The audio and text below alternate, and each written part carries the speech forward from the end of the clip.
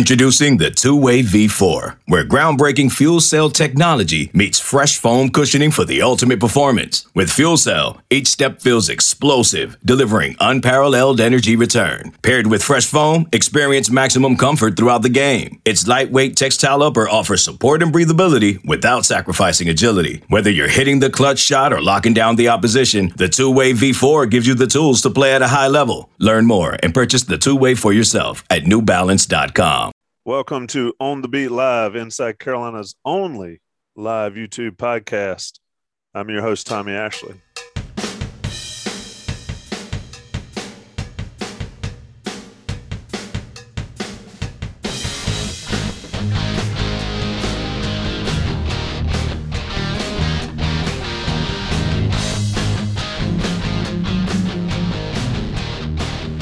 And with On the Beat Live comes Gregory Hall running the wheels, keeping the train on the track. Speaking of trains, Soler just hit one off the train in World Series for the Braves. And Greg Barnes, our World Series expert beat writer for Carolina. Hey, you got to come up with adjectives to describe Greg Barnes and his coverage. I don't know if baseball 4 guys. college World Series. How about that? Yeah, see, World Series covering Greg Barnes, beat writer. I mean, it's all relative and all relevant. Speaking of relevant, wow, what a segue. Second half of the show, we will have the relevant one, Sherrell McMillan, join us to talk a little Carolina basketball. I see what you did there. That was it was not planned, but it worked out. But let's get straight into the football team. I'll freely admit I did not listen to the player press conferences today, but Greg, I did listen to the coaches. I'm not sure what to think. It's the Notre Dame game is what it is. Ifs and buts, candy and nuts and all that kind of stuff. Carolina just could not make a play in a very winnable game.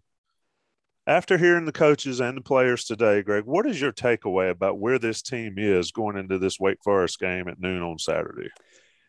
I think it's very clear to me that the team right now, and Max spoke to this yesterday, but the team right now is entirely focused on the present. And what I mean by that is they understand that some of these things that happened early in the season, it wasn't just rust. It wasn't just kind of, the chemistry thing. It wasn't just that. There's more to it.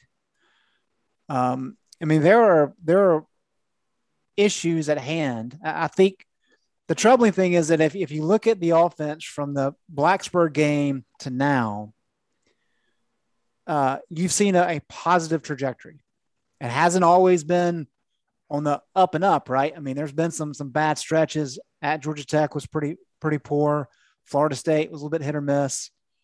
But we've seen that group get better, and they looked really good in South Bend. I mean, that's a solid Notre Dame defense. Maybe not as good as last year's.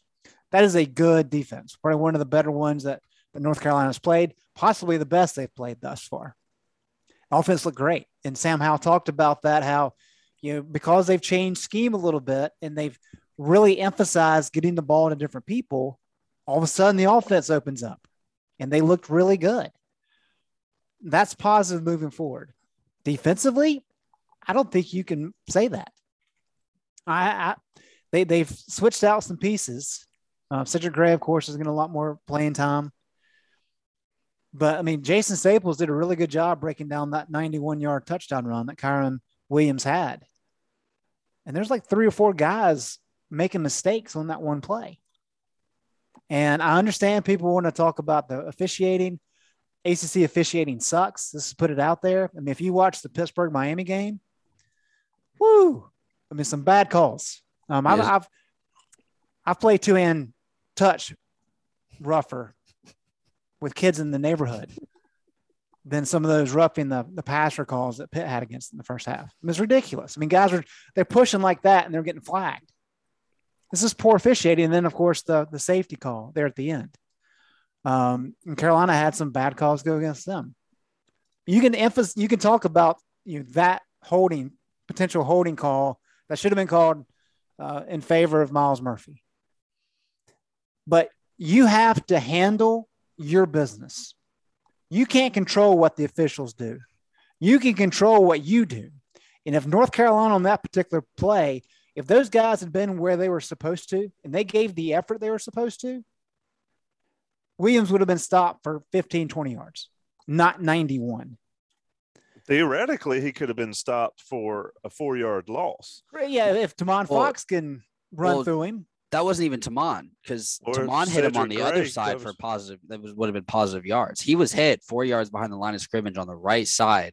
Right. That was not Miles Murphy. Yes, Miles Murphy was held. It was Vahasek getting pushed out or getting his hand on him. But yeah, I didn't mean to cut you off, Greg, but do your job in that play, and the outcome of the play is better than if they had called the hold, because it would have been first down from the 3, whereas if you make a tackle like they should have made, is second down and 13 or whatever it is. I 100% agree. Officiating sucks, period. And it bites Carolina in the butt more often than not. It appears, maybe because that's what we follow, cover, and watch the most. But you can't control it.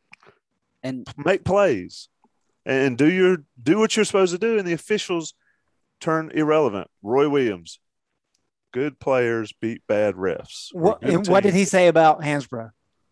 Didn't matter. Whatever you want to do with Hansbrough. Hansbrough would go to the rim, get massacred, and then after the play, he'd be like, "That was a foul? Oh, okay, I'll shoot free throws." I understand Kyron Williams is a good running back and will probably be a solid backup, if not starter, one day in the NFL. But Tamon Fox has 6.5 more inches and 70 more pounds, and you have to win your one-on-one. You can't get face or stiff armed into the ground like that. You just can't, especially when you have the initial leverage.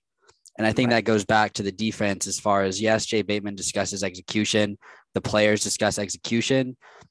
Jeremiah Gimmel after the game discussed when you're one of 11s. And that is a crucial 1 of 11 that was not won. And yes, other plays and other mislapses and other issues happened.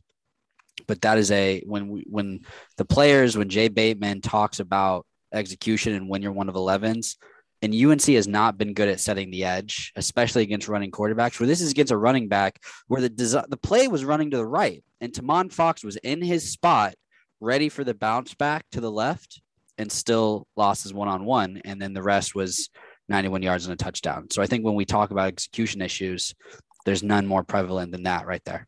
Correct. And that's a great example. Yeah, that play summed up Carolina's defense. Right. So I think at this point of the season, we're 8 games in, and a lot of the same mistakes are happening over and over again. And so while we're seeing the offense get better and make significant strides, we have not seen that out of the defense. And so in listening to the coaches, before getting back to my original point before I got off on the tangent on the official call or officiating calls,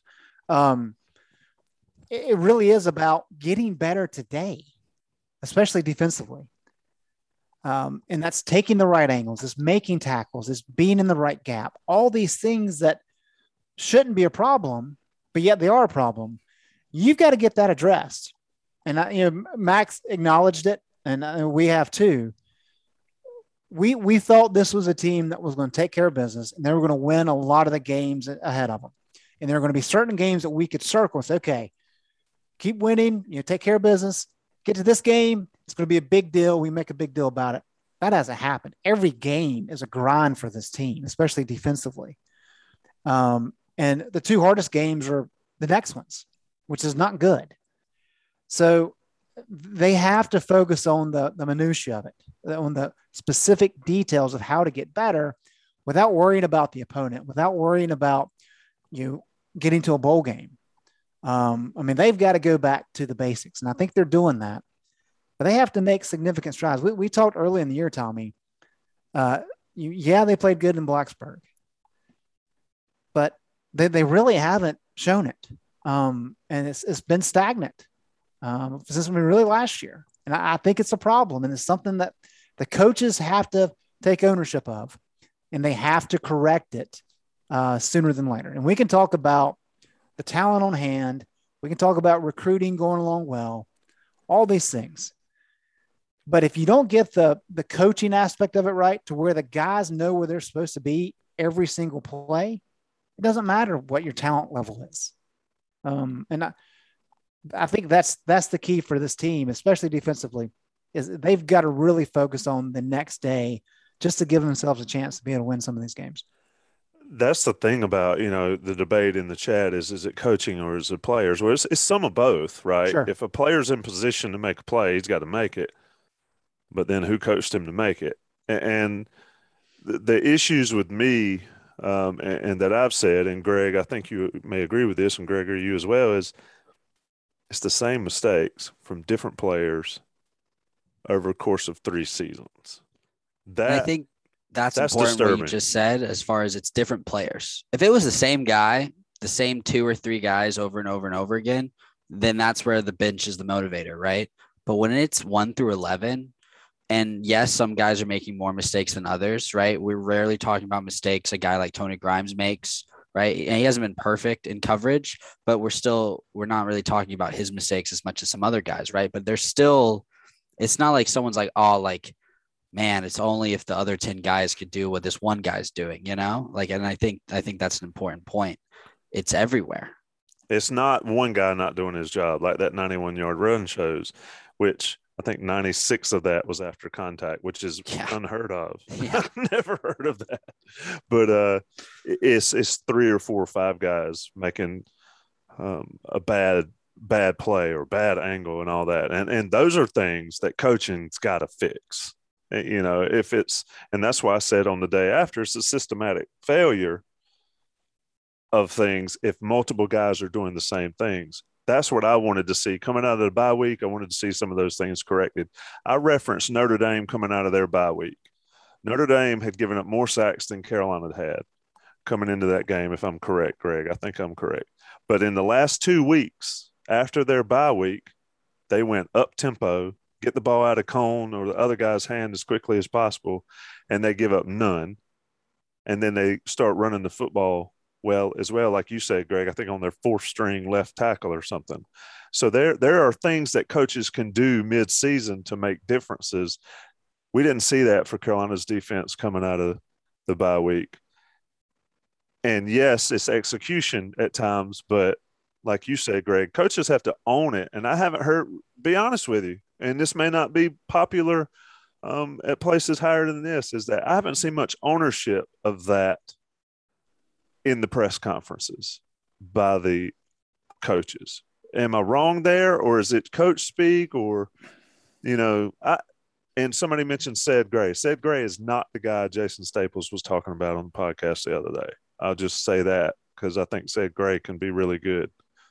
But Greg, I'm not seeing the ownership from the coaches that maybe I would expect to see, because when you consistently talk about execution, that seems like you're not putting it on yourself.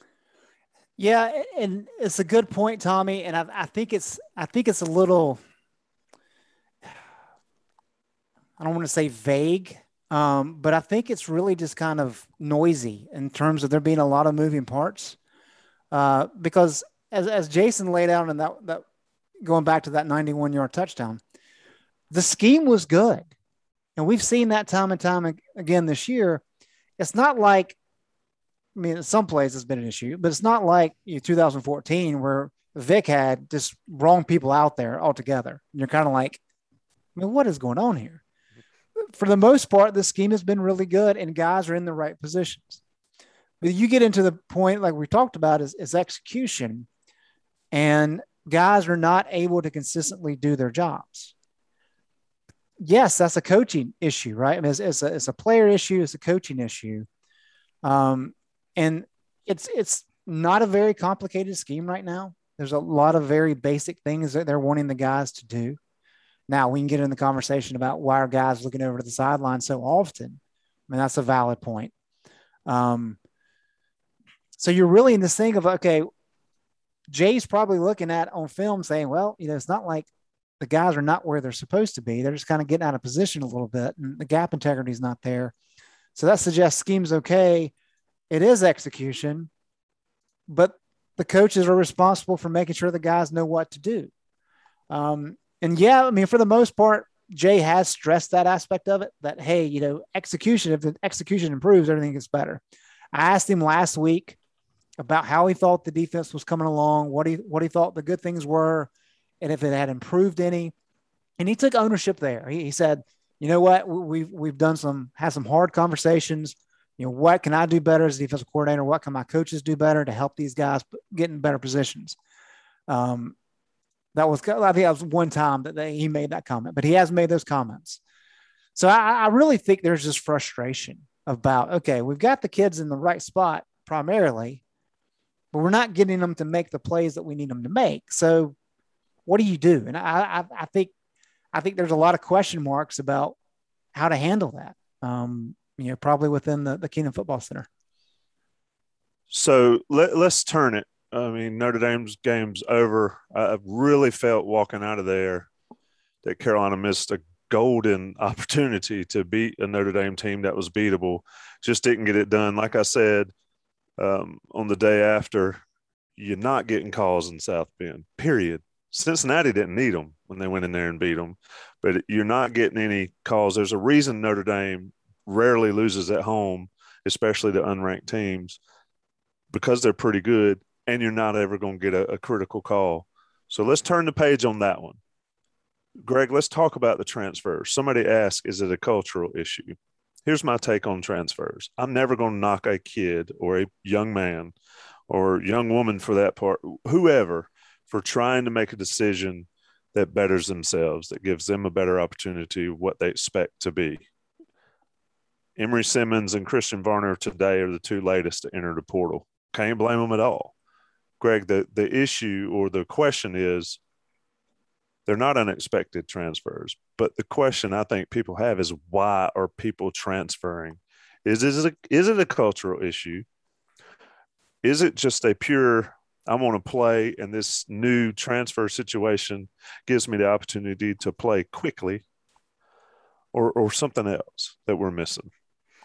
I think there's a couple parts of this. Number one, what you just said is critical, especially with the midseason stuff, because as soon as you enter the portal, you can start taking official visits, which I think a lot of people probably don't know. And in terms of the recruiting process, that's important. Now, the issue that Mack has pointed out, and a lot of coaches have pointed out, is it's not a one-for-one deal with kids in the portal, right? Like 10% of kids in the portal actually get picked up by FBS school. And I think there needs to be greater education, probably from the NCAA, to these kids when they go in the portal of like, look, if you're entering the portal, we need you to understand this is the likelihood of you getting picked up by an FBS school. This is the likelihood of a FCS school. You need to understand kind of what's going to take place here. I think that's probably coming. I think it needs to happen. But everybody pushed for more opportunities for football players, student athletes in general, to have mobility. Coaches can leave whenever they want to leave. People didn't like it because players could not. Well, now players can. And so we're early in that stage, right? It's a new phase of football. And I think we're going to see more of this maybe in the next year or so before it probably settles down, once kids kind of understand what it's really about, how everybody knows how to handle the situation. Mack Brown, the other part, Mack Brown is in his third year. And if the internet was around when he first came to Chapel Hill back in '88, I think people would be shocked. Right, Tommy? The number of people that left the program. I was at Carolina and knew players on that team. And you talking about a mass exodus. If the transfer portal existed then and you could play immediately, I'm not sure Mack could have filled a roster. Right. For sure. And that's not his – he did it the right way. But it is really no different than what's going on now. That's the pre-85 Mack scholarship deal, right? So he's building his culture the way he wants it. And as we know, Randy's done a good job tracking this over the years. But the average attrition for North Carolina over however many years is like 12 a year. So, that's a lot of kids that leave the program every single year. Now, some of it may be injuries, medical red shirt. Some of it's family matters. Most of it's kids transferring. I think they're at 7 now. So we're not talking about anything out of the norm. There's probably going to be more kids that leave, right? So I don't think there's any indication that's a culture issue. I think it's just the fact that it's happening mid-season is unique. But Mack Brown also had conversations with his kids during the open day saying, hey, we had this conversation in the offseason. Let's have it again. We kind of need to know where your mind's at. We want you to know kind of what we're thinking about where you fit into this program moving forward. And then they'll have those same conversations after the season. And that's Mack being proactive. I actually think that's a really good thing. I think there needs to be more communication between coaching staffs and players about plans and those kind of things. The more transparency you have there, the better. And I really think that's it. I mean, I think that's the bulk of the issue. It's not a culture matter. It's Mack implementing his culture. The fact that a number of these guys are kids that he recruited, I think is an interesting aspect of it. But I think that's a whole different conversation we could have. What saith Gregory? I will say this. What's the only I only know of one Carolina transfer in the last couple of years that plays for a Power 5 school that's done work. Who? And I'm looking at it. Noah Ruggles. He's 11 for 11. Ohio State. He's 11 for 11 right now at field goals for Ohio State. He also kicks off for them. Yeah, he's doing well.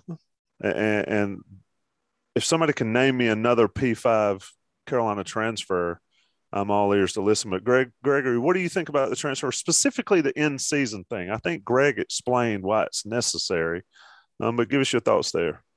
Someone in the chat said it's Mack running out the guys that he wants to run out, and I think run out might be a little strong of a term, but it's pretty accurate based on, what Greg said as far as the conversations that they had during the bye week. And Mack could wait to have those conversations with the guys at the end of the season, but then it hurts, honestly, the team, because then you have the conversations like we're going to still be asking, why isn't Emory playing? What's the deal with that? And those are things that you have to answer when you don't have any intent in playing a guy like Emory, just based on maybe how he's performing in practice or other like talent or just whatever they deem is the reason. Emory can go start recruiting or recruiting himself and putting himself out there. Right. So I think that's where the end season thing comes into play. And he's not going to go to Florida because Dan Mullen says recruiting season is after the regular season. So he's definitely not good. Dan Mullen's not calling anytime soon based on that press conference. As far as in-season stuff, yeah, it's tough because maybe you want the guy to compete a little bit more, but I don't think it's that simple. He obviously wasn't going to get the time that he wanted or the time that the coaches were willing to give him, right? So I think it's just with the transfers, it's the guys, there's not a fit here. Look at Kenneth Walker, right? He played at Wake Forest the last 2 years. Wake Forest is 8-0 for the first time in program history without him. And now he's one of the Heisman favorites over at Michigan State, who's ranked higher than Wake Forest. It's just like guys are leaving. It's just college football. It's the way it is. There hasn't really been any huge transfers. It's not like Josh Downs is transferring. If Josh Downs transferred, then we're talking about a culture issue, right? Because Josh Downs is getting more targets than anyone in the country and things like that. So if that's the case, then we can talk culture issue. But until something like that happens, which I don't anticipate it happening at all, then it's just really the state of college football as a whole is the way I look at it. I was trying to read some of the comments on the board as well as comments in the Did chat. you like my Florida dig? I had to take a dig at Dan Mullen. That was a perfect Dan Mullen comment on recruiting. Given the situation he's in, it was perfect. And well-timed. Even watching the way he said it is worse than reading the quote. Right. He was so dismissive. It's like, next question. It was like, I'm just going to watch the film. Yeah. That's so talking about running back for Wake Forest, now Michigan State. How cool is it that, like you mentioned, he leaves a team that's 8-0 to go to a team that's also undefeated? He's played for 2 top 10 teams in the past 2 seasons. Not a bad deal. And Dave Clawson, he coached Kenneth Walker last year, who is now a Heisman candidate. And Sam Hartman's knocking on the door of being a serious contender. If they get a few more wins here late, he's going to be in the conversation. You could make the argument if Kenneth Walker stays, it might not be this great for Kenneth Walker or Wake Forest, you know? And I think that's kind of what people quite don't understand. It's like, man, if Kenneth Walker had just stuck with. Would they be better? Would they be better than 8-0? I mean, well, not necessarily. Exactly. They could be to the point where it's not beneficial for him to be here, right? Because he's not going to get the carries that he wants, and they're going to try to give him the ball. It's just maybe he didn't fit the system, you know. Like we don't know the conversations that they had behind doors, just like we don't know the conversations that Mack's having with these players, right? It's not like if we could sit in there, then we could give a lot more insight. It's just like you don't. And obviously, they might be better, but they might not, right? And they're in a situation where neither of them, Wake Forest nor Kenneth Walker, are going to want to change it. And maybe going forward, Emory Simmons and UNC are going to be in situations where neither of them want to change it either. You know, that's just kind of how I look at the transfer thing. We can't change. It's not like Emory Simmons is going to come back. It's not like Chaffee Brown is going to come back to Carolina. You know, maybe it's better. It probably will be better for everybody. And this is off on a tangent, so I apologize. But I take pride in the offseason, really kind of digging into the team and the ACC and figuring out, you know, where North Carolina can get better, where they're going to suffer from. And sitting down and watching the Michigan game on Great Saturday. Game, by the way. Walker was a beast. I mean, even the quarterback after the game was like, there's 3 plays that I didn't know we were going to pick up yards and he scores touchdowns on. He was phenomenal. And so you start watching that like, well, this guy has completely changed the dynamic of this offense. And it makes me think back to last year. And we knew Javonte and Michael Carter were good. But, you know, I can say for myself, I didn't realize they were as impactful as they actually were. You can just see what they're doing on the pro level to see how good they were. And what I think is becoming abundantly clear is the leadership that a guy like Michael Carter provided. Oh, my gosh. Yes. So undervalued. I know. I mean, you could take away all he did on the field at Carolina. His leadership for a team like this one this season would be worth its weight in gold. Sure. I mean, I think if he's on this team, he makes the receivers better.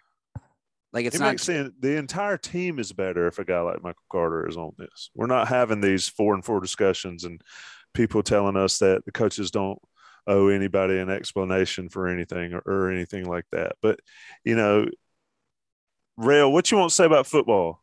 Rail, I'm sorry your man Emory Simmons is no longer in Carolina Blue. What is up with Southview, man? Come on.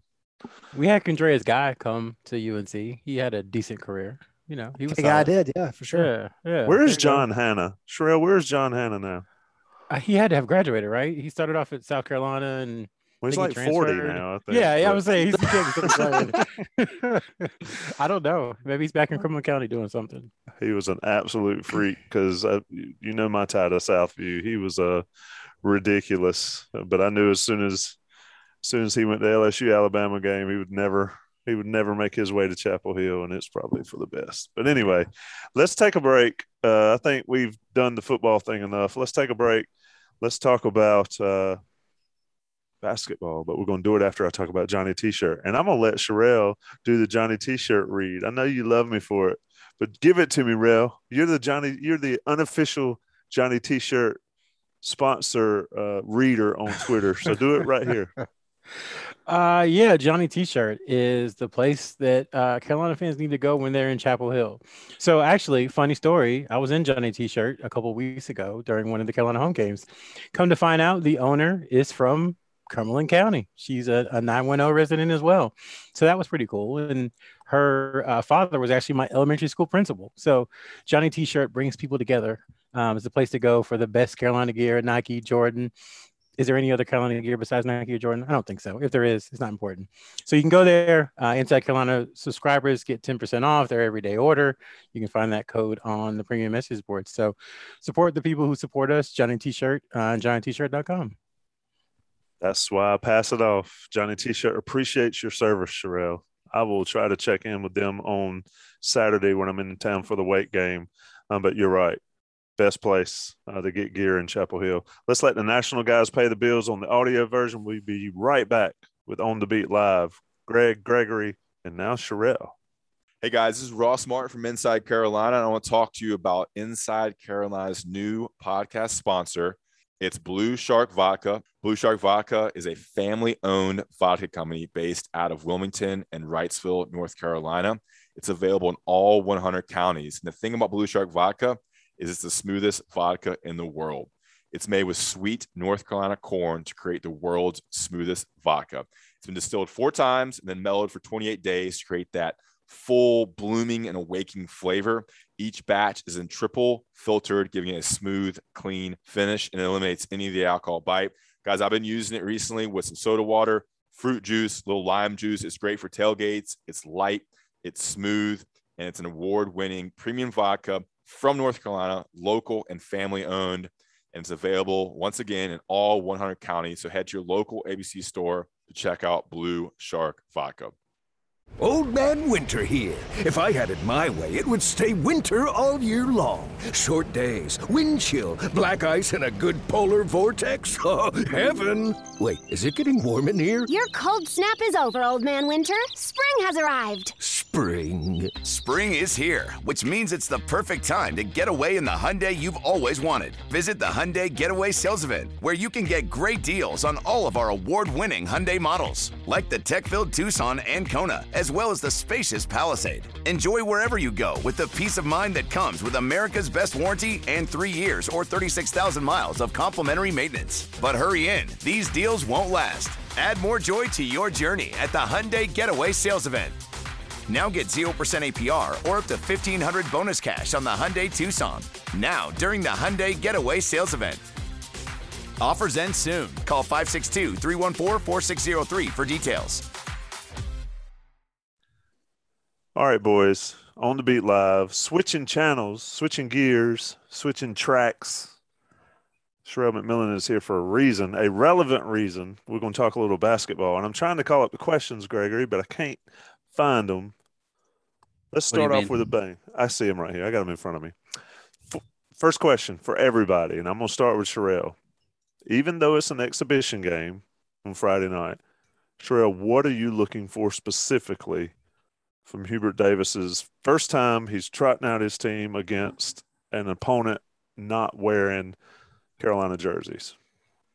Yeah, specifically is not anything specific, to be honest. And I hate to answer the question that way, but just everything from his demeanor on the sideline to how much his assistant coaches are, talking to guys on the court and talking to him, to the rotations, to who starts, to style of play. We've seen the 1 in, 4 out for a few minutes at late night, but not against, competition that wasn't wearing Carolina jerseys, as you said. So that this switching defensive philosophy that seems to be coming from the Smith Center, I want to see that. So really just everything. It's so fresh and so new. I was still a student the last time UNC had a new coach, which is a long time ago. And back then the excitement was palpable just because Roy Williams was Roy Williams. And it's a little different with Hubert Davis, but I still think fans just want to see it. And that's the biggest thing, is just seeing what it looks like against somebody else. And from there, we can start to glean things. But, even then, it's just one exhibition game. So I hate to cop out, but I'm just looking forward to seeing everything about a Hubert Davis run operation. Yeah, and I should have said publicly see them. We know they had a secret scrimmage against Florida that went pretty good if you just watch the highlight clips. Gregory, give me something, 1 or 2 things you want to see Friday night. I want to see how often Caleb Love and RJ Davis are on the floor together. I know we heard that they might have been together on the starting lineup against Florida in the scrimmage. I'm just curious to see how Hubert Davis uses those guys together. And then I'm also want to see the rotations. I guess it's rotations for me. I want to see that rotation, I guess, between Caleb, RJ, and then Kerwin, see how often they're out there together, whether it's Caleb and Kerwin, Caleb and RJ and Kerwin, all 3. I want to see how that plays out. And then I want to see how Manek, Garcia, and McCoy play out, because we know Baycott's going to be the starting 5. We know he's going to rotate with Manek and Garcia. I just want to kind of see where McCoy fits into all of that.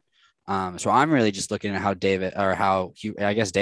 how Hubert Davis uses those guys. Greg, your thoughts just overall, and a lot of people have already asked about Anthony Harris. What will he be his role That's going to be an interesting one to watch because there are a lot of bodies there that could be ahead of him. Right. And I think Gregory's right with the rotation stuff. And not that we're going to learn a whole lot on Friday, but we're going to learn a whole lot in a couple weeks. And so while this is going to be an easy entry into Hubert Davis's coaching career, Not for long. couple weeks, right? I mean, he's got Friday doesn't count anyway, but it's an easy win. And really the first 3 games of the year are easy wins. I know they go to Charleston, but Charleston was a mess last year. Only returned 2 starters, got a new coach. So all that's going to be easy. And we'll really get to see what Hubert's about in Connecticut, which is going to be fascinating to watch. But for now, it really is the rotation part of it. And how does he want to play these guys together? And I think Ant Harris is one of those guys, and Leaky Black's the same way to me. Like, we know what these guys bring to the table. You know, are they your top level number 1 options? No, they're not. But each of them bring unique things. Leaky's a veteran leader. I thought end of last year he played pretty well, brought a lot of different things to the table. We know what kind of energy boost Ant can be. So what does that earn them in this new approach to Carolina basketball where there's such an emphasis on outside shooting? Because that's not really something either of those guys can do. And as you mentioned, when you start talking about Caleb and RJ playing together a lot, Kerwin's there in the mix. Justin McCoy is somebody that they really like. I'm very interested to see how the minutes break down after these first couple games starting on Friday night. Garcia or Manick at the 4 opposite Baycott, Sherrell. And I don't think it matters ultimately, but some people like to start. Some people don't mind coming off the bench, chemistry, all that stuff. So who's there? Yeah, at least early in the season. I'm going to push this one. But if it was Roy Williams, I probably could tell you. But, we just don't know what Hubert Davis is going to do. We think we've studied, we've gleaned, we've listened, we've dissected words. But until you show up on the court and you actually see it, it's still a surprise. So, at first I was like, in my mind, as I'm rationalizing things, it's like, oh, well, Brady Manick is a perfect offensive complement to Armando Bacot. He can flash out to the corner, hit threes. He's a decent rebounder. He's a good offensive player. Maybe on defense you give up a little bit, but he's got that going for him. So I was like, okay, Manick. And then you listen to Hubert Davis and he talks about Garcia's versatility defensively, about how good of a shooter Garcia is and how he can guard 1 through 5 and they want to switch screens. So he has no problem with Garcia as a 4 or 5, checking a point guard for a few seconds on the perimeter. It's like, well, okay, maybe since Garcia has that defensive upside that Hubert is talking about, then he's the better fit beside Bacot. I think that is one of the, you talked about storylines. I guess I didn't mention this one, but how does Hubert Davis handle playing time? Because he's got a lot of good players or a lot of talented players and a lot of guys who are expecting to play minutes. They don't expect to come in and not get a lot of minutes. So balancing that as a first-year head coach is going to be big for him. And that, honestly, that might be his biggest challenge. Even getting used to playing in the ACC, getting used to, going into Cameron as a head coach and making decisions. I think figuring out the 8 or 9 guys you kind of want to ride with is going to be huge for him if he wants to do that. Maybe he wants to play 12 guys every night. We just don't know yet. Yeah. And look, Rails made this point without actually saying it in the first 2 answers that he's given. And he did kind of say it in the first one. We have to deconstruct this narrative that we have in our heads of how a Carolina basketball coach is going to handle things. We know what Roy Williams has done for 17 years, right? He's going to play a lot of guys early and let the roster and the rotation figure itself out by the time you get into January and February. He's going to lean on veterans early. It's going to drive people nuts because that's what he does. He values leadership. He's going to play a man-to-man defense. He's going to set a starting lineup. He's going to stick with it unless something goes way wrong, right? There's 7 seconds left in the game and the ball comes off the rim. He wants his guys to go. We don't know any of that with Hubert Davis. We have no clue. And so I really encourage everybody, fan-wise, and media members as well, like really take the time and don't have assumptions because we just don't know. And so, as Rail said, watching how he interacts on the bench, watching how he handles things when a situation goes wrong. Does he call a timeout when the opponent goes on a 12-0 run? We know what Roy Williams did. Does Hubert call a timeout to settle his team down? All these things we have to learn, and it's going to be a process. And we'll get a little bit of that on Friday, but it's going to take weeks and weeks. It's going to take some very hard, difficult games. It's going to take some losses to really kind of get an idea of what Hubert Davis is about. And I think that's fascinating. We haven't had that in a long time. I haven't had that in my time covering North Carolina. And so it's completely different. And I think there's a lot of opportunity for some fun times. Maybe some, which is part of it. This should be a very interesting next couple of weeks. I don't think even when Roy came to Carolina that long ago, you still knew how he was going to do things because he had been a head coach previously. Right. Yeah. And so the question, let's knock one question off the board, I think.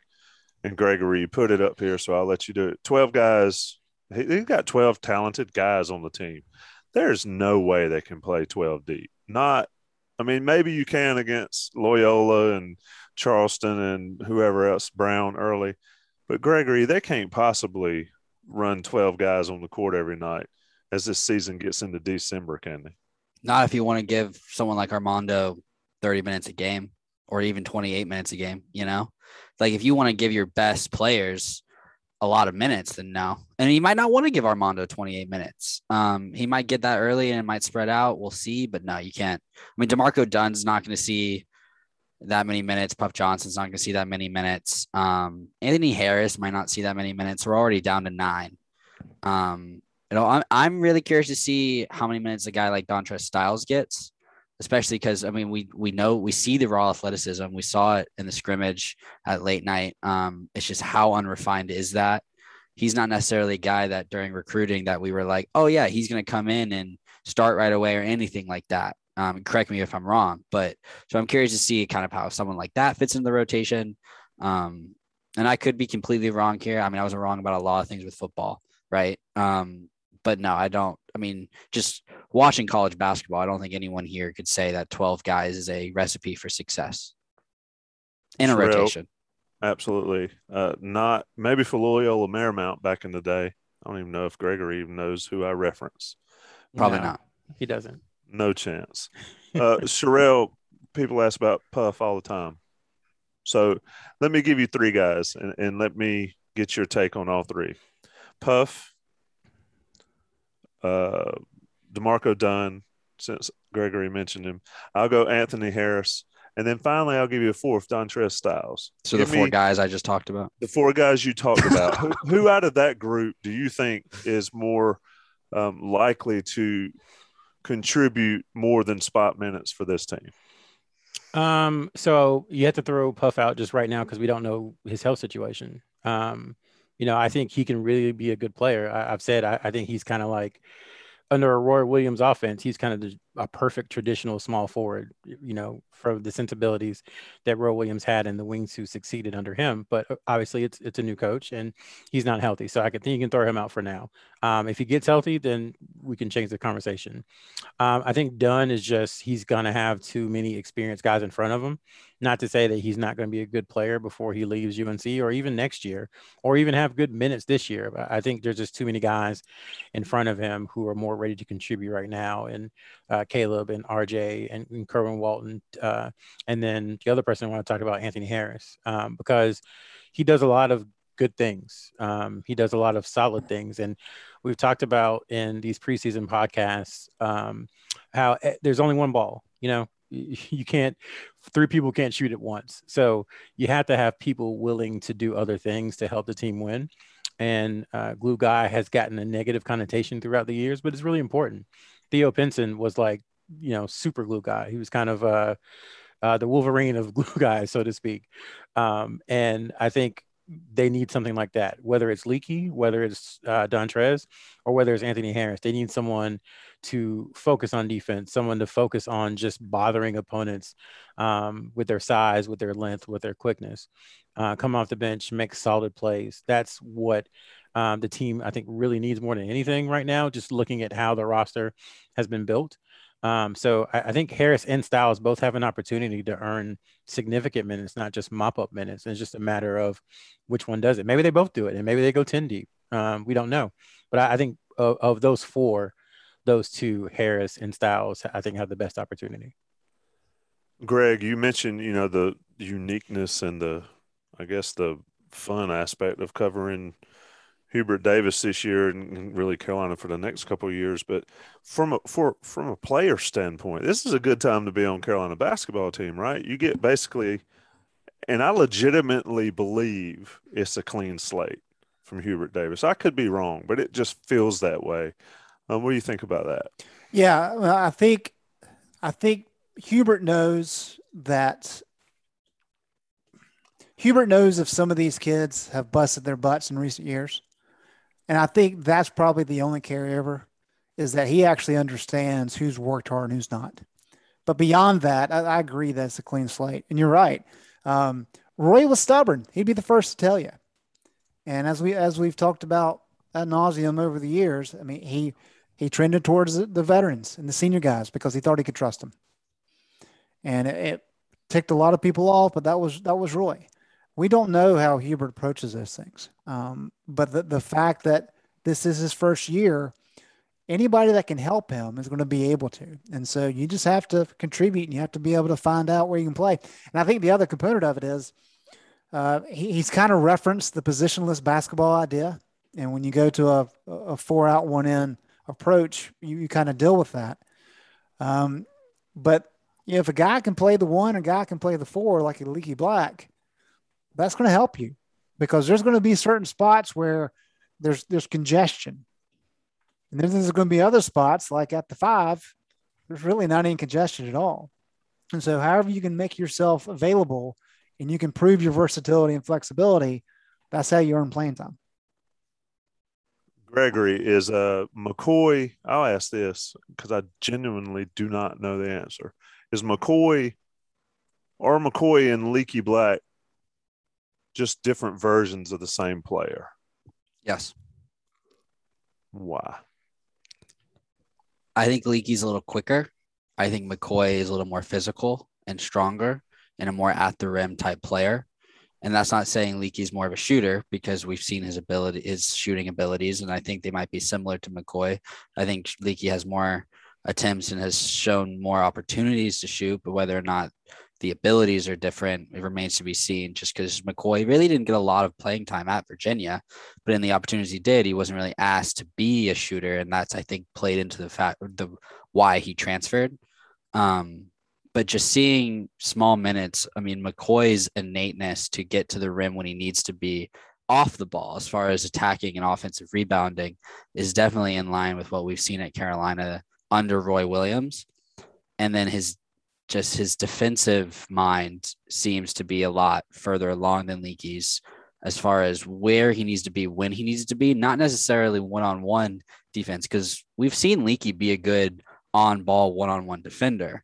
But I do think, yes, they kind of will play a similar role in this team, but they are different versions of that role, to answer your question. That's a good way to put it. I hadn't really thought of it like that. But just based on what I've seen out of McCoy versus Leaky the last 3 years, yeah, they're definitely different as far, and you can see that in their body type, right? McCoy wants to be more physical than maybe Leaky does. Whether maybe Leaky should be more physical, but he hasn't been. I think that is up for debate. But yeah, to answer your question, Sherrell, I'd love your opinion on that, because you mentioned the glue guy earlier. I think they both could fit that role. I mean, I don't think there's a need for more than one of those guys. I don't know. What's your take there? Yeah, they both can fill that role. I think buy-in is required to fill that role, and that is Hubert Davis's job to get them to do what he wants them to do. And if that's the thing, then we'll see what happens. I think as far as comparing the two, to me, they're not that similar. Just because McCoy has always been kind of a hybrid forward. He's been that since, the first time we watched him 3.5, 4 years ago. Whereas Leaky was a point guard for most of his high school career and played some extensively at UNC before kind of making the full-time move to the wing / small forward last year. And I think one thing that's hurt, in my opinion, one thing that's hurt his development, and I don't think it's anybody's fault.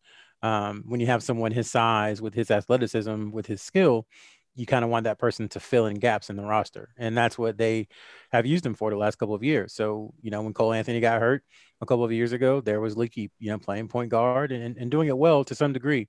There were games where he struggled, but doing it, competently. And then, last year he was the starting three, and there were times when he played really well, and there are times when he didn't. But I think if there had been that focus from day one on one position, maybe the conversation is different on Leaky. Maybe that's revisionist. I don't know, but that's something I think about a lot. But as far as those two, yeah, I definitely think McCoy is much more of a 3-4, and I think of Leaky as more of a backcourt player who just happens to have the size of a 3-4. Even mentality wise, Leaky has more of a guard mentality, whereas McCoy, to Gregory's point, has the mentality more of a traditional forward. And I think McCoy is going to start. So I've already said that. So hold that. We'll have our starting lineup predictions. But Sherrell, you mentioned in the Slack that you wanted to ask these guys some questions, and I'll let you go ahead. Yeah. So one thing I try to do every year is look for a few numbers, stats, records that could either be in jeopardy or I think are guys on the team have a chance to get close to. So I did a little bit. Last year, I thought Day'Ron Sharpe had a chance to get close to that Brandon Wright field goal percentage record, which he didn't come close, but Armando Bacot did.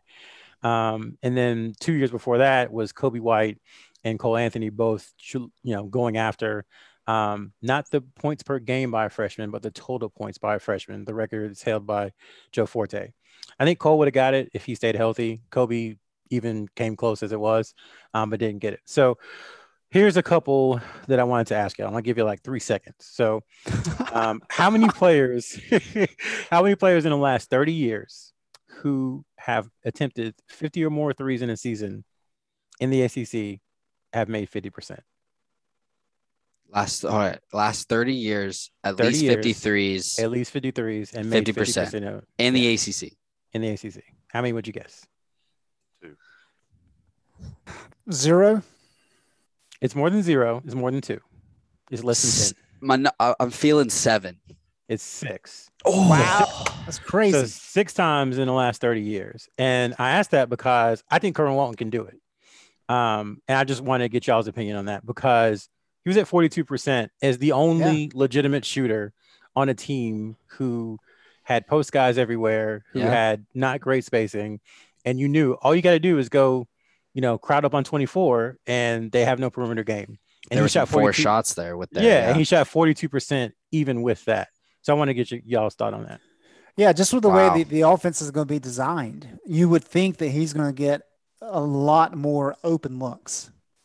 And as good of a shooter as he is, that should equate to more makes. So I agree with you. I think the fact that he did as well as he did last year was surprising and impressive. And so, if anybody's going to do it in recent North Carolina basketball history, it's going to be Kerwin Walton. Was it 50 makes or 50 attempts? 50 attempts. So he had 138 last year. Do you think he'll reach that number or no, since there'll be other shooters?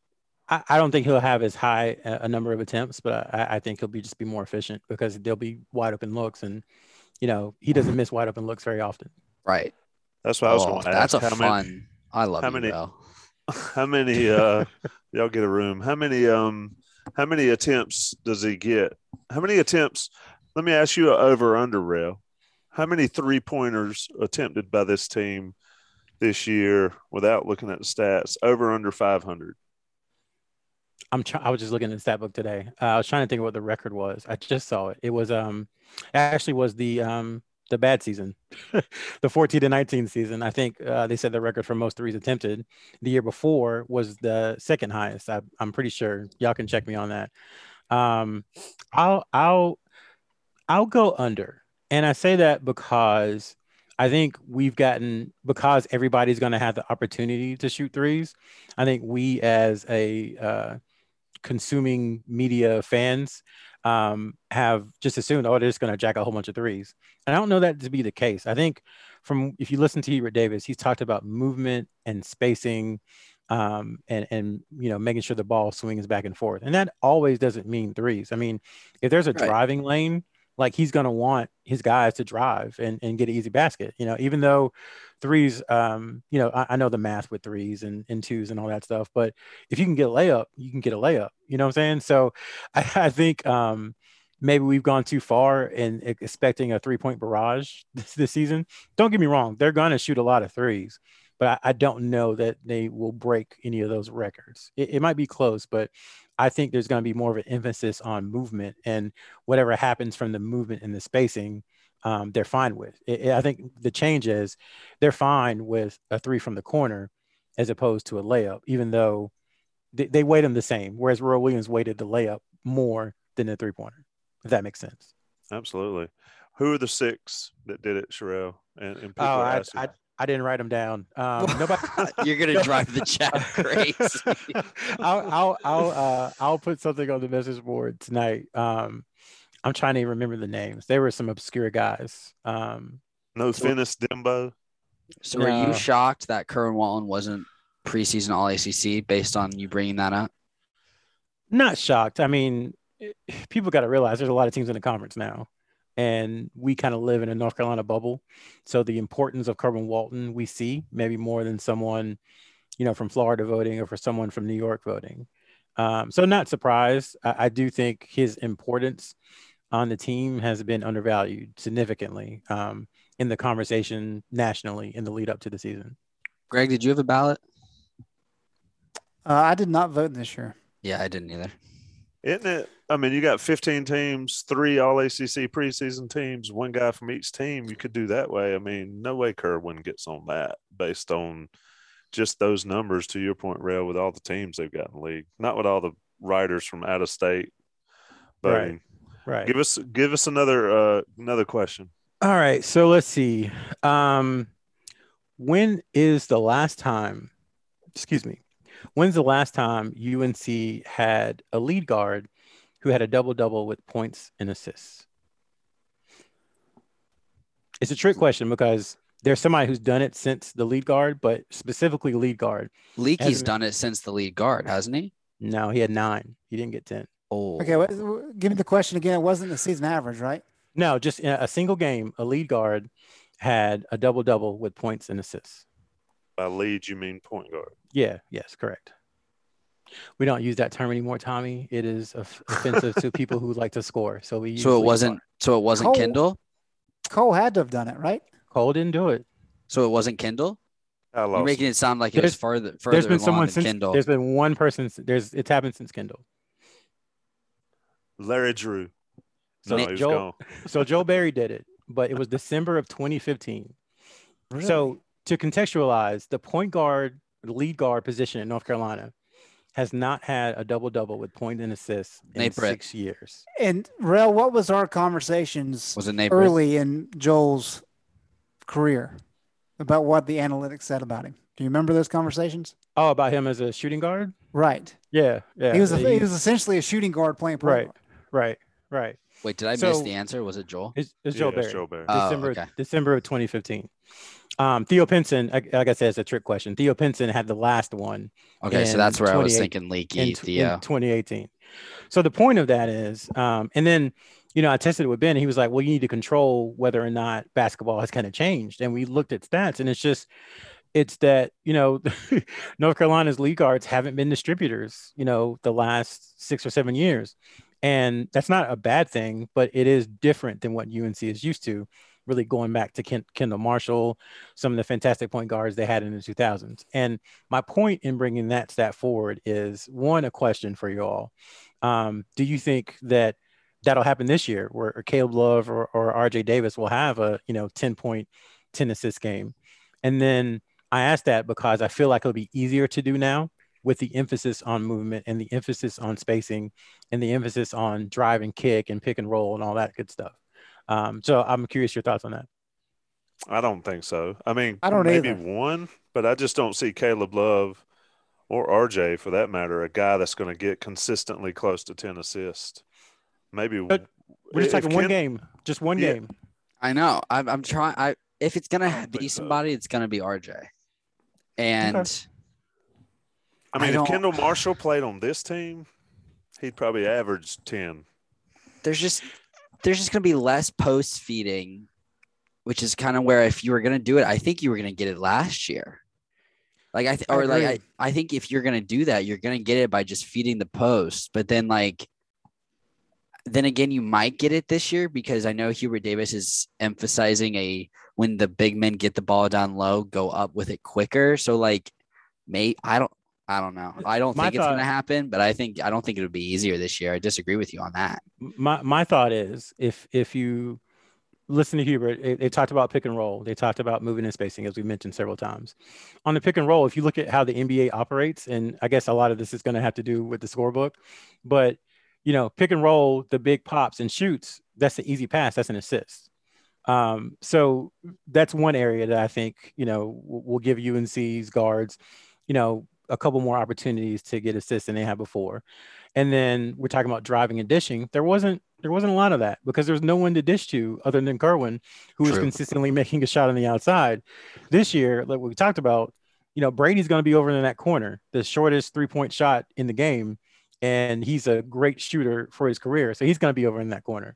There'll be times when he's in one corner, Kerwin Walton's in the other, Caleb's on the wing. And, from what we've seen, it seems like you would expect some natural growth in Caleb's shooting.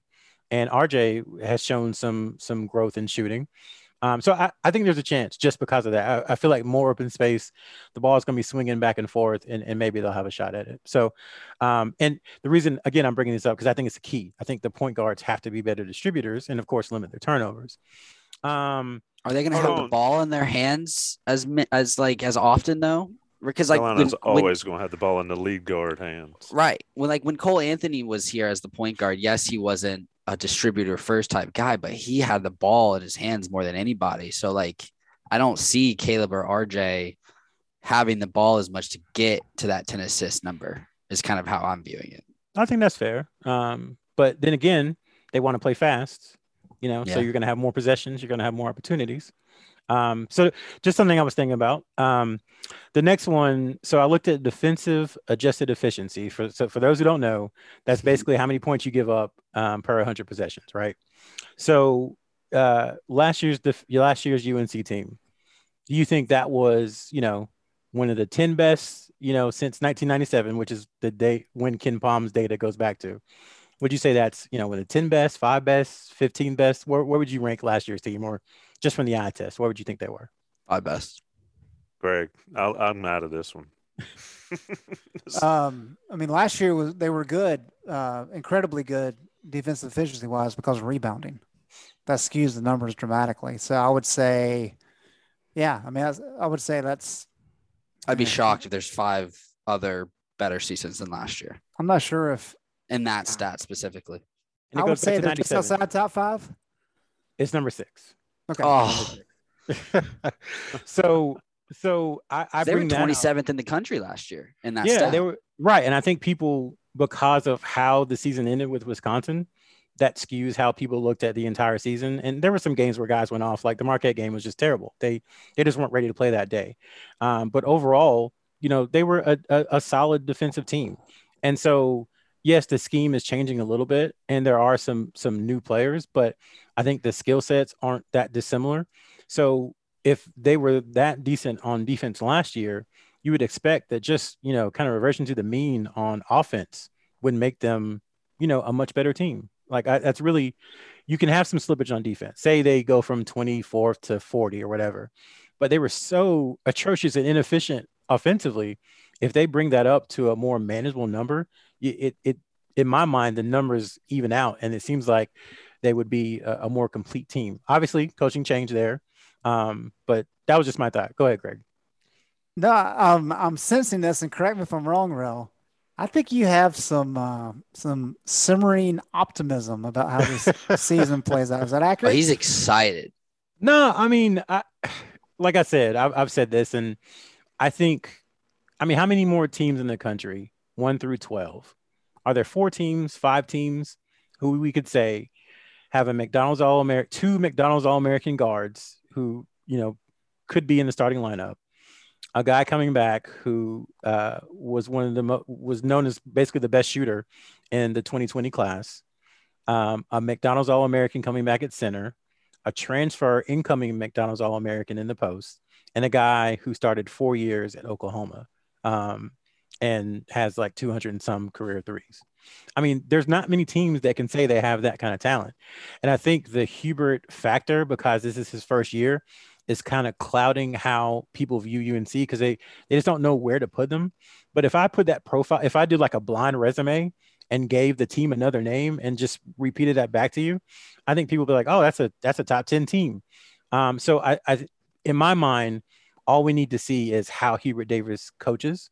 And, if he does it competently, like we all expect, and like he's kind of shown in recruiting and how he's built the program over the last few months, I think they can have a really good season. I mean, they are a talented team, and I think that's getting overlooked. Someone said Rel's pulling a Tommy, and he's got him 31-0. No, not at all. Not at all. Not at all. It's the hope. It's the hope.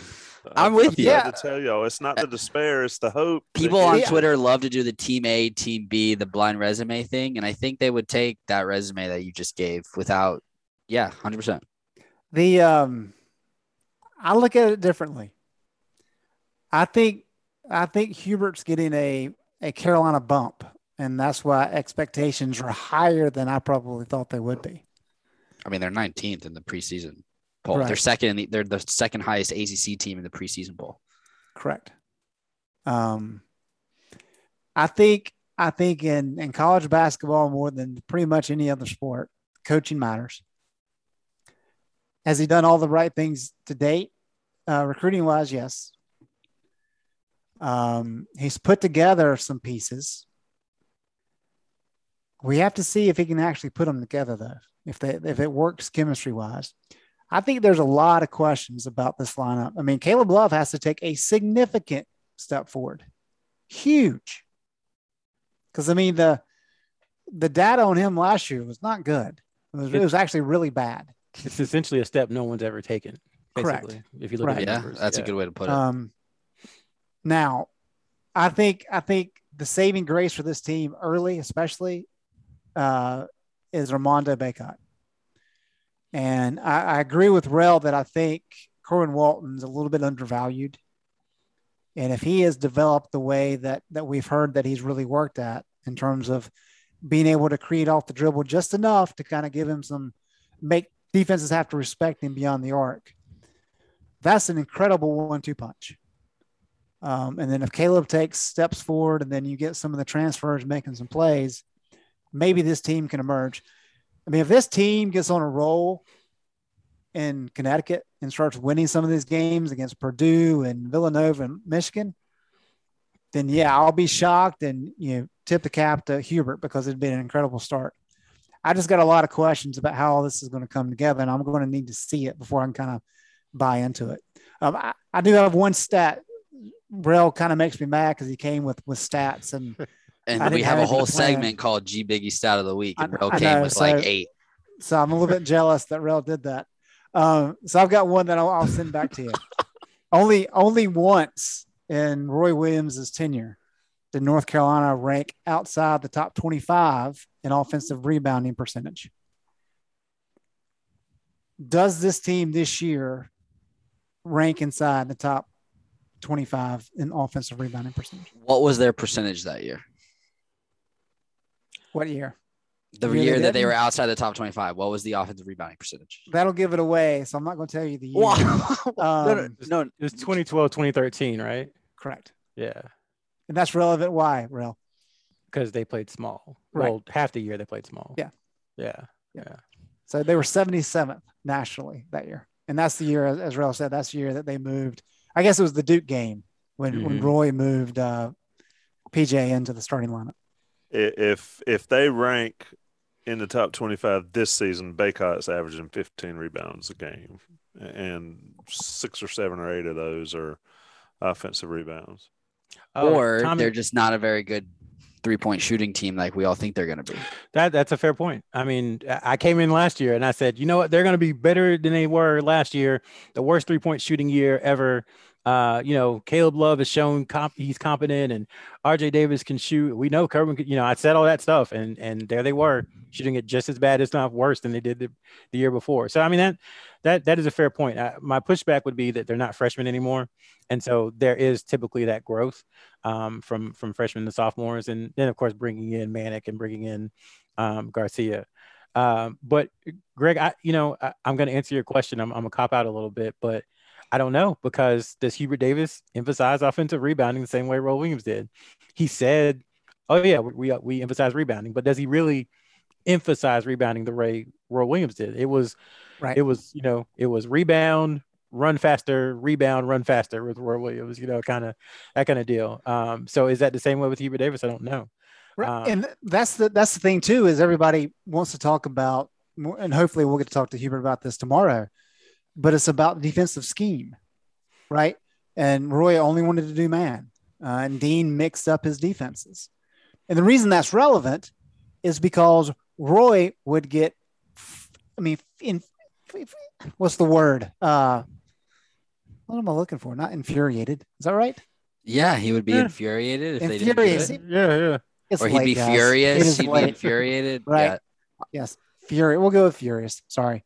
Be furious if he went to the zone for like 2 possessions and somebody didn't box out. Because the reason he liked man is because everybody knew who they had.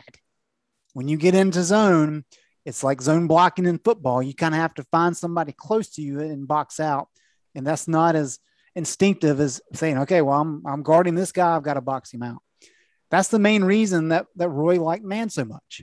And to Rel's point, because he emphasized rebounding so much. And that was, everything grew out of that. And we don't know what Hubert's stance is on that. We know he says they're sending a 3, 4, and 5 every time. A lot of coaches say that. If you, you can emphasize rebounding. Somebody said you get what you emphasize. You can emphasize shooting all you want, but if the guys can't shoot, it doesn't matter. You got to rebound. You got to rebound. What'd you go? I cut you off, Rel. I'm sorry. No, I was segueing into my final stat, which I think could be instructive, and that I'm looking for the season. So it involves rebounding. So 5 players, they've done it a total of 6 times, but 5 players have averaged double-doubles, points, rebounds at UNC since 2000. Who do you think they are? And then we'll go from there. Repeat that. 5 players. Don't give me that, Tommy. Since 2000, 5 players have averaged a double-double with points and rebounds at UNC. They've done it a total of 6 times. So who do you think those 5 players are? Well, obviously, Hansbrough. That's one. Since 5 players have done it 6 times? Yes. Armando did it once. He did not. Garrison do it? Garrison did not do it. No, he did an ACC play in the whole season. So we have to list 4 more people. We've got Tyler. John Henson. Serious recency. That's bias. 2. Okay. Bryce. That's 3. So no Tyler Zeller? No Tyler Zeller. I don't know. Those are the 3 that I would have guessed. Hang on.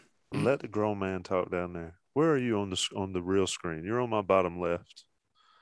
So you've got 3 of them. You've got Tyler, you've got Bryce, and you've got John Henson. Since what year? Since 2000. Sean May. 2000. Sean May. Yeah. I'll let G Biggie get the last one. So you're missing one. The Meeks. one.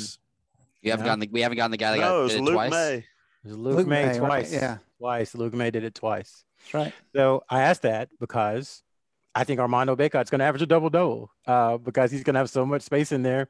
If, again, not to take too much from a scrimmage game, a scrimmage at Lake Night, but the way he just grabbed boards, and people just forget how huge and massive of a person he is and how much he's gotten in shape over the years. And he slimmed down. Yeah, a ton. I just think, he's going to have the opportunity to grab a ton of rebounds, and he's not going to have Day'Ron Sharp vulturing him over here and Garrison Brooks, vulturing his rebounds over there. Like he's going to be the guy in the middle, and he's going to have the opportunity to grab a ton of rebounds. So I think he will be the sixth person on that list come the end of the season because I just expect that much from him. Yep, I agree. Greg, when you were sorry. Go ahead. No, you go. Greg, remember Armando at Battle for the Atlantis against Oregon? Right. Is that the dude we see this year? You think finally? I think so. He was the best player on the court. That was by far fascinating to watch up close. I mean, he absolutely dominated. He was a freshman in his third or fourth game. If that, yeah. I mean, but at the end of last year, I mean, the way that people could kind of get around him and make him small on the block, throughout his first 2 years. But the end of last year, that changed. And he was wide and he was strong and took up space. And you do that this year with the 4 in or 4 out, 1 in approach. Good luck defending him. So yeah, I wholeheartedly agree. I think he can have a monster year. And stay on the court. Yeah, stay on the court from fouls. Think about the confidence he's going to have. Is nothing against those guys, but he's with Garrison, as a freshman, and then he's with Garrison and Day'Ron and Walker as a sophomore. And now, Garcia's coming in, Manget's coming in, but we know who the post belongs to for UNC. Not saying he's going to exclusively play there because they do want him to do more offensively and defensively. But I think he can just have a really big season, like 16, 10, and 2, something like that. I don't think it's far fetched for him at all over the season. To be Go ahead, Gregory. I was just going to say, Greg mentioned earlier the gauntlet that is taking on Purdue and then either Villanova or Tennessee and then UCLA. So I just wanted to get everyone's non-conference record prediction. We've got 11 non-conference games because when we get to ACC play, that can be a different discussion that we have a month and a half from now. So 11 non-conference games. You've got the 4 big ones because you're also taking on Michigan. What are we feeling? What do you think, Rail? Since you're Mr. Optimism. Well, I wouldn't say optimism. I just think I'm looking at it through a different lens. That's all. Not optimistic or pessimistic. You have to think that they'll drop a couple, especially some of those against teams who seem to be rated highly. And again, North Carolina was rated highly last year, and then they weren't. So some of these teams may not be as good as the number beside them. We don't know yet. And that's what we'll figure out over the next month. It could be a situation where they play Purdue, and Purdue is just not as good as everybody thinks they were going to be, and they beat Purdue. Or it could be a situation where North Carolina is not nearly as good as we all thought, and they are definitely not the number 19 team. So I'm interested to see those. But I think you can assume a split, kind of in those 4 games, the 3 top 10 games, and then I guess Michigan's in there too. It could be 4 top 10 games. It could be UCLA, Tennessee, Villanova, and Michigan. That's Purdue's 7th. And Purdue. Okay. So Tennessee's 18th. Mm-hmm. I would say 2 to 3 wins. If you can go 3-2, and if you happen to get that far over that stretch, I think Michigan at home, I think that's one of those where the home crowd will mean a lot. And against a team like Michigan, who employs the type of offense that they've employed for so long, the changes that Hubert Davis has made, I think will pay dividends in a game like that. Same thing do they play Villanova or they have to beat Purdue to play? So Villanova? If they beat Purdue, they play the winner of Villanova or Tennessee. And if they lose to Purdue, they play the loser of that game. Okay. I assume that Villanova will win that game. So they'll have to beat Purdue to play Villanova. But, a team like Villanova, again, that style that they play against a Roy Williams team, that would have been tough early in the season with senior guards and leadership and 5 guys who can hit threes on the court at all times. But with this new philosophy of, switching on defense and having, bigs who are a little more versatile on the perimeter who can keep up on switches, you have to think maybe they'll have a better chance. So all that to say, I would expect, that they kind of split it. So like 3-2 through that stretch, which would put them maybe, I don't know, something like 8-3, 9-2. I'll go 8-3. I'll go 8-3. There you go. The chat was really good. They were like, "Come on, Rel, give us a number." I'm talking through it. Greg? I agree with Rel, and I'll take it a step further. Just through the calendar year, I'll say North Carolina arrives in Boston for a noon tip on New Year's Day, which I am just stoked about, with a 9-4 record. So then that includes a game against Georgia Tech. At Georgia Tech and then Virginia Tech. Okay. A couple days after Christmas. So what is their what was your record? ACC record? 9-4, you said? 9-4, 8-3 in non-conference, same as Israel. So you have them losing to Virginia Tech. Georgia Tech. I don't know. One of those two. I think Virginia Tech is going to be the better team. But that's a home game. Atlanta. That's Hubert Davis's ACC home opener. Hey, Atlanta is his ACC road opener. And Carolina doesn't win anything in Atlanta ever. That's right. So. That's right. I have them 9-2 non-conference. I got 8-3. I'll go with 8-3. Sherrell makes valid points. The one thing I do like about this team is the veteran experience, because I think that matters, and I think that's what Carolina's been lacking. And I think that matters in college basketball. It seems like it does these days, and I think that'll get them through on one of those big top 10 games. I'd like it to be Michigan, since I'll be in the building for that. And then I'd like to see them play Villanova one way or another as well. Rail, you make valid points, is that Hubert's style will be more presumed Hubert style will be more beneficial against the new era or the new wave college basketball. You know what I'm talking about. And so that'll be interesting to see it play out. Let's get to the and I let down the chat. Y'all are not getting me to pick 12-0 again and then give me hell when I pick 12-0 for selling y'all a bill of goods. It doesn't work that way anymore.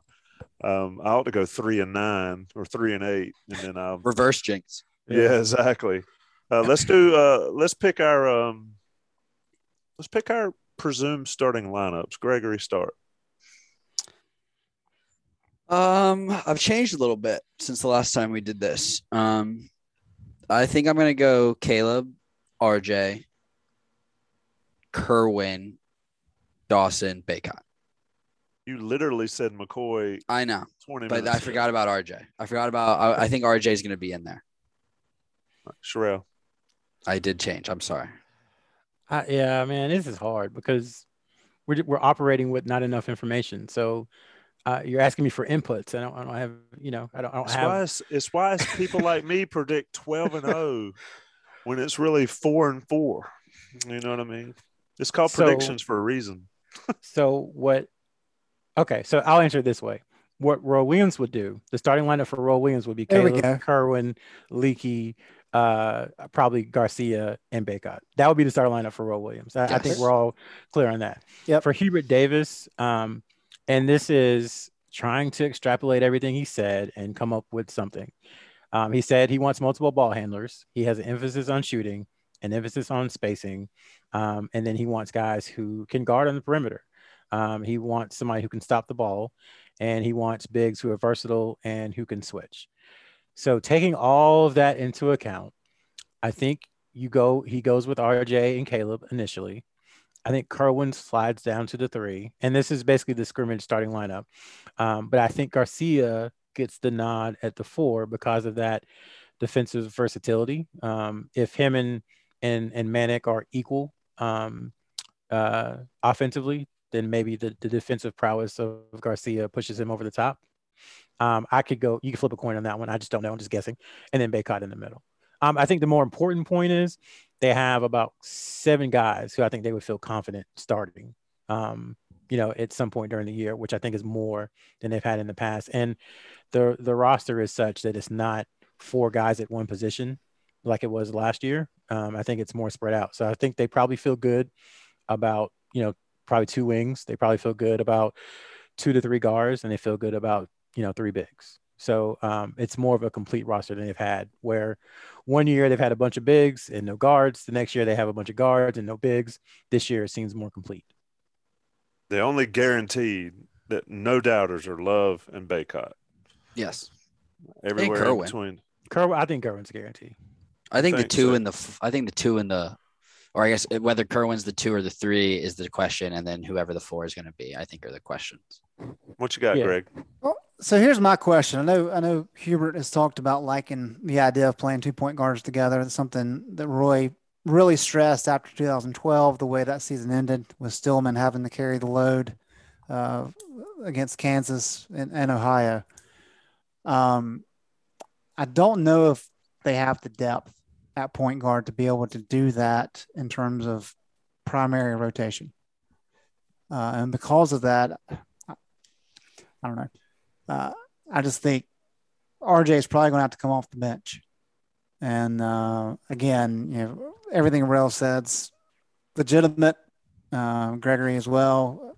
We don't know enough details right now, but I would say Love for sure. I think Kerwin's probably at the 2. I just have a Rory Williams devil on my ear saying Leaky Black at the 3.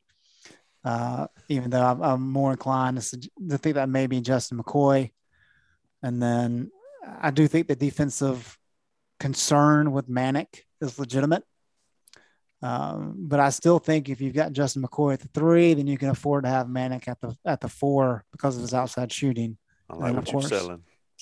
And then of course you've got Baycott in the middle. I would love McCoy at the 3. I just don't think it's going to happen. I think it's Caleb, Kerwin, McCoy, Manic, and Baycott. And I think that's their best. McCoy covers up any Manic deficiency on defense. And I think Manic's better on offense than Garcia. I think he's got more low post fadeaway moves, and I think he can shoot it better from the outside. We'll see. One thing is probably certain. I don't think the starting lineup on Friday especially, but on Tuesday against Loyola is anywhere near what the starting lineup might be other than the 3 we've talked about on January 1st or whenever. Or November 20th in Connecticut. Yeah, so it'll be fun to watch. Last question. Hang on. How fascinating would it be if Hubert adapted this approach of forget your starting lineup, but organize your roster to your opponent, to make it a matchup thing, so that we see completely different starting lineups depending on who they're playing. I'm in. Virginia Tech versus one of these teams is going to be a bunch of bigs. I think that'd be interesting. Or against like a Syracuse zone. Correct. Right. I'm in. That would be good for us watching it. That'd be great. Sure. For the fans, wonderful. For Hubert Davis, that's tough. That would be something where, and maybe he's going to do that. But and I wanted to make one final point about this team, but that brings me back to just about how much talent there is on the team and they all expect to play. I think more so than anything, adjusting to being a head coach and all that, I really do believe that is his biggest challenge this year, because I think basketball wise, I'm a big believer that talent kind of, trumps everything. And so I think the talent will help push them over the top and make them a good team. It's going to be him managing that talent and getting that talent to always play hard and to buy in to maybe not as many shots as you thought, or maybe not as many minutes as you thought coming into the season. If he can get the talent to buy into that, then you've got, something, really good potentially brewing. And it's important because I was talking with someone for another podcast that will be out later this week about the 2005 season. And I made a comparison, and the comparison was back then, they had 3 seniors on the team. They had a bunch of juniors. They knew going into that year, that was it. Everybody was going to leave. They had one chance to do it. And so they felt that pressure because it had been built up over the course of 2, 3, 4 years. This team is going to have that exact same scenario where they're probably going to lose 4 or 5, maybe even 6 guys after the season to either, to NBA, graduation, what have you. But they're not going to feel that same finality that group felt because it hasn't been built over time. So how does Hubert Davis instill in that team the idea that, hey, this is it for this team? Brady's going to graduate. Leahy can go graduate. You have at least 3 other guys who have NBA aspirations who are showing up on different draft boards and stuff who can make a decision.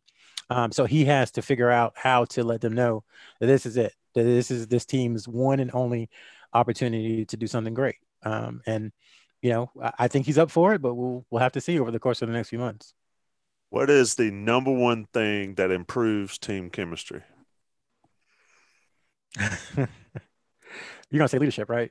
I'm gonna say winning. Winning. Okay, yeah, fair enough. If they win, I will never forget Max Owens telling me, and Max Owens was no great player, but he was part of Carolina basketball, and I asked him about losing his starting position. I think it was probably to Okalaja back then. I can't remember. And he said, I do not care as long as we win. And when they started losing, that's when it went to you know what in a handbasket. So I agree. Chemistry is the number one thing that Hubert managing the team, game management. How many times have we talked about on the football podcast, game management and team management? Oof. I think that'll be Hubert Davis's number one thing this year. Who is the leader on this team? I mean, is it clearly Leaky, even though he's a quiet guy? Is Baycott a leader? Is Justin McCoy, can you lead being a new guy? Do you need traditional leadership? I think it's the bigger question. I think you do. It can't be from the head coach. I think what's the old rule? Player-led teams are better than coach-led teams. I need to see some empirical data on that. You think Hubert can fill that role, though, considering he's never coached a game before? I think so. And maybe it's me getting caught up in what he said. But, it seems like, when all this was happening, we always talked about the best man for the job versus the right man for the job. And for this particular moment, it seems like he is tailor-made for this particular team to kind of be, the person who drags UNC. I don't want to say drags, that's a negative connotation, but who takes UNC into this new era. And I think for a season or two, I do think the head coach can be the leader of the team. Now, obviously, as time goes on, you want the players to do that themselves. But I think this year he can do it. And, he's got Armando, he's got Caleb, they're expected to be two of the better players. So you would think that they could provide some of that. And I do think McCoy can do it too. And the good thing for him, y'all talked about kind of a clean slate. He's starting fresh just like everybody else because it's a new coach. So there's no reason if they need a traditional leader that he can't come in and do it. I just don't know that that's necessarily a 100% have to be a winning team. Just my personal opinion. I think in basketball, you can have the head coach be that more vocal leader, but you definitely need lead by example guys, the diving on the ground to go get the ball, those type of guys where like the other players know that guy's going to do whatever it takes, the tough nitty gritty type stuff. And I think if they have that, because they all look up to Hubert because they talk about his NBA experience and that he's been where every guy on this team wants to be. So I think it's possible. And then the players will develop vocals as it kind of moves on. And I think right now it is Caleb, Leaky, and Armando. Now, those three aren't very vocal guys, but they can still be leaders in their own right, I think. Yeah, I was going to say, I was able to sit in on Final Four locker rooms and watch how guys reacted to Marcus Page and to Joel Berry. It's important. And granted, we're not necessarily talking about this team being that level of team. But, the game has changed. And Terrell's point, not only are we beyond maybe the standard positions of 1, 2, 3, 4, 5, but maybe we're to a point now where it's not the standard model of there being one leader, there being multiple guys or maybe coaches. But we will find out very soon, Tommy. Absolutely. And, I think the transfer portal and the going pro early and not staying long has certainly shifted the leadership dynamic on teams. But somebody name me a national championship team for Carolina that had no leader or that was led by the coach, and I'll hang up and listen. But I'm going to get off this podcast now because I'm about to watch the Braves wrap up this World Series against the Houston Astros. It's been On the Beat Live. It's been great. Gregory Hall, of course, been running it and running the chat. Greg Barnes, as always, brings his usual expertise here, and then we get the special treatment of Rel joining us. I'm still a little bit unhinged about Rel coming with stats. You need to. Well, we've got a game plan podcast for tomorrow evening. You can bring some stats and get yourself back in gear on the stat line. But boys, it's been fun. We're sponsored by Johnny T-Shirt, JohnnyT-Shirt.com. Of course, Sherrell loves some Jimmy's seafood as well. I do too. Need to get to Baltimore and actually go there and hang out up there. That would be fun. Do a podcast from up there maybe. and also that Blue Shark vodka that they talk about on the other podcast. Boys, it's always a pleasure. Rate us, review us, subscribe, like, favorite, whatever he's called these days. Just do it. InsideCarolina.com's got you covered. Thanks, guys. I'm Mark Chapman. Welcome to the Planet Premier League podcast. Each week, Cesc Fabregas, Nader Manua and myself talk all things Premier League. As a player, you don't have time to talk. No. You don't have time to make a plan. You just need to deal with wave after wave after wave. We watched Coach Carter and he said, afterwards, the game's just about doing this for your teammates. And I remember looking around halfway through the film and half the squad was asleep. Planet Premier League. Listen wherever you get your podcasts.